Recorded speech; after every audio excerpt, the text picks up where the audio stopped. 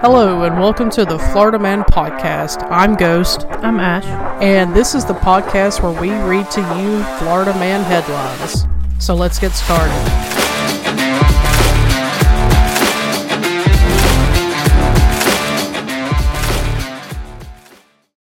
Welcome back to the Florida Man Podcast. And today for you we have 4 new headlines for you for January 5th.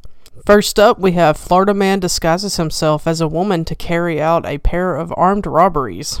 John Graham's disguise included a woman's wig, fishnet stockings, and knee-high boots, police say. And this is coming out of Volusia County.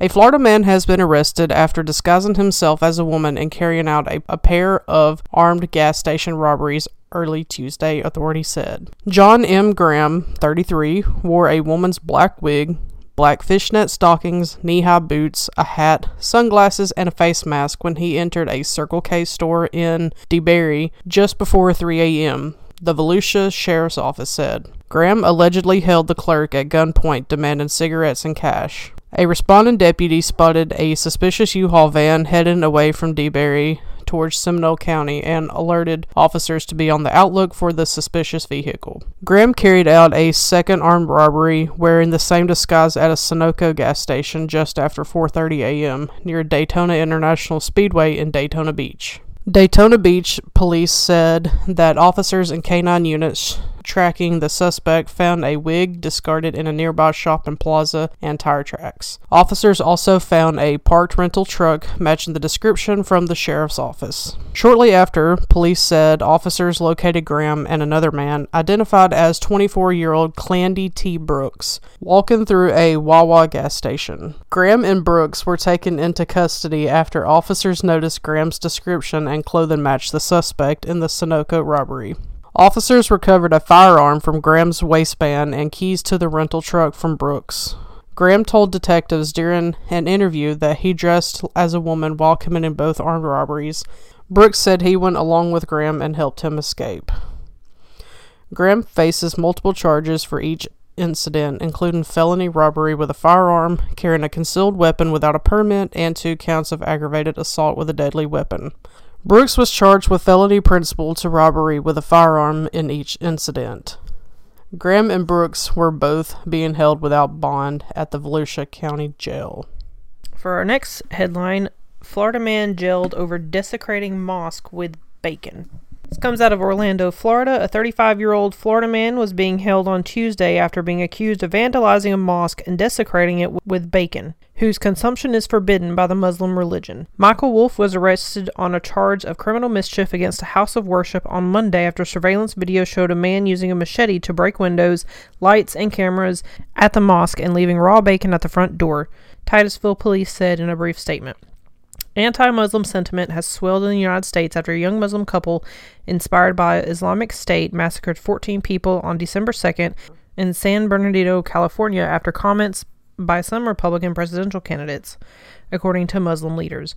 While we welcome the prompt arrest made by the Titusville Police Department, we urge that this case be prosecuted as a hate crime. Rasha Mubarak of the Florida chapter of the Council on American Islamic Relations, a national civil rights group, said on Tuesday.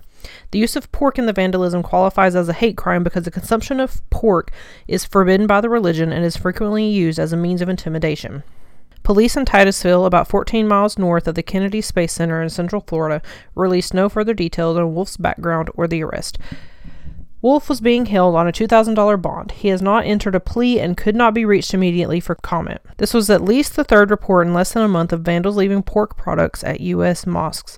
Last month, wrapped bacon was left on the door handle of a mosque in Los Angeles, and a pig's head was thrown from a pickup truck near the Islamic Society in Philadelphia on December 6th. According to CAIR. CAIR said cases of damage, destruction, and vandalism of mosques and intimidation attempts reached a record high in 2015 since the organization began tallying incidents in 2009. Next up, we have Florida man almost loses home over 80 cents. A Florida man who is trying to get a loan modification from Bank of America is worried he may lose his home over an 80-cent mistake. Tom Moody, 56, arranged a 3-month trial period that would allow him to obtain a loan modification for his home in Largo, Florida. but a slip of the finger on a telephone payment system and he accidentally underpaid one of the trial payments by 80 cents, putting his house in jeopardy of being foreclosed. It was unbelievable that a simple mistake of 80 cents could lose you your home. It kind of ruined my Christmas. It has been stressful that I could come home and find a padlock on my door. Moody lost his job as a workforce manager to a downsizing in 2010. Unemployed for 9 months, he couldn't afford his payments on the home he had owned since 1986 and faced foreclosure.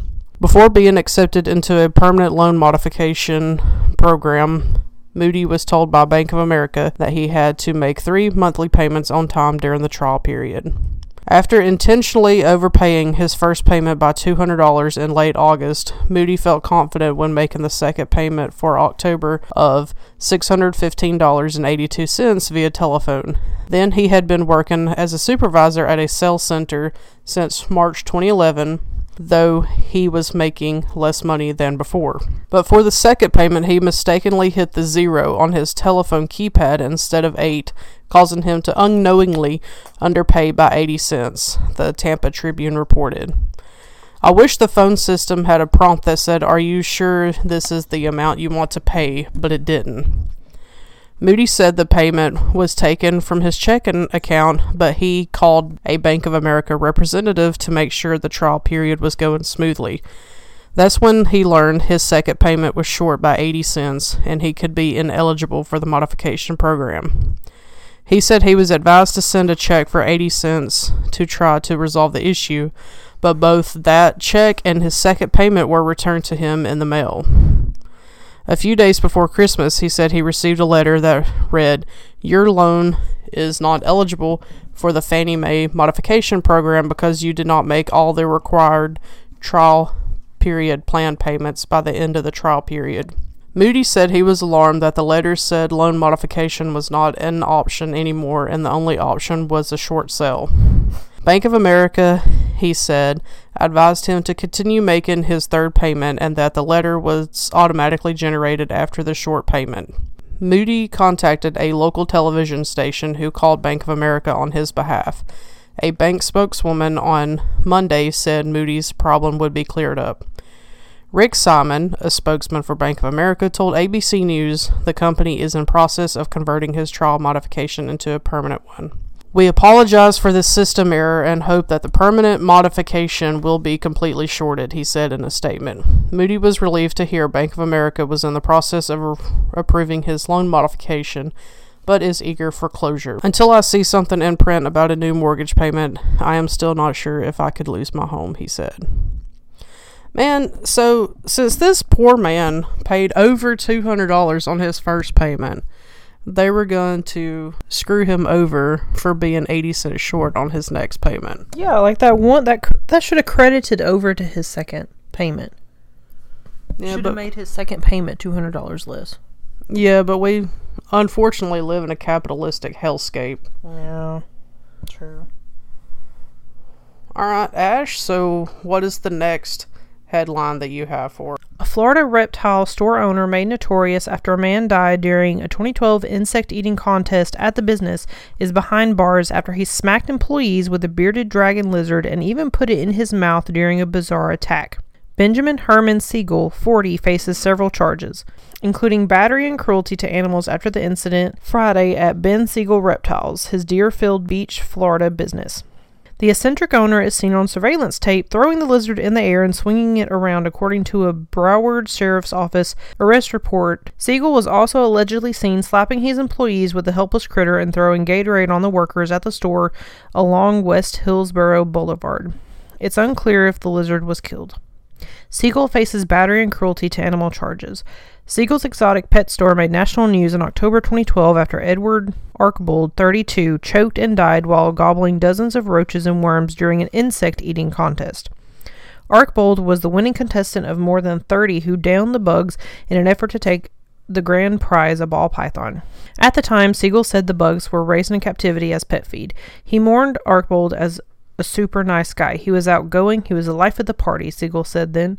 Siegel did not immediately return a request for comment. Well, that was absolutely disgusting. Yep.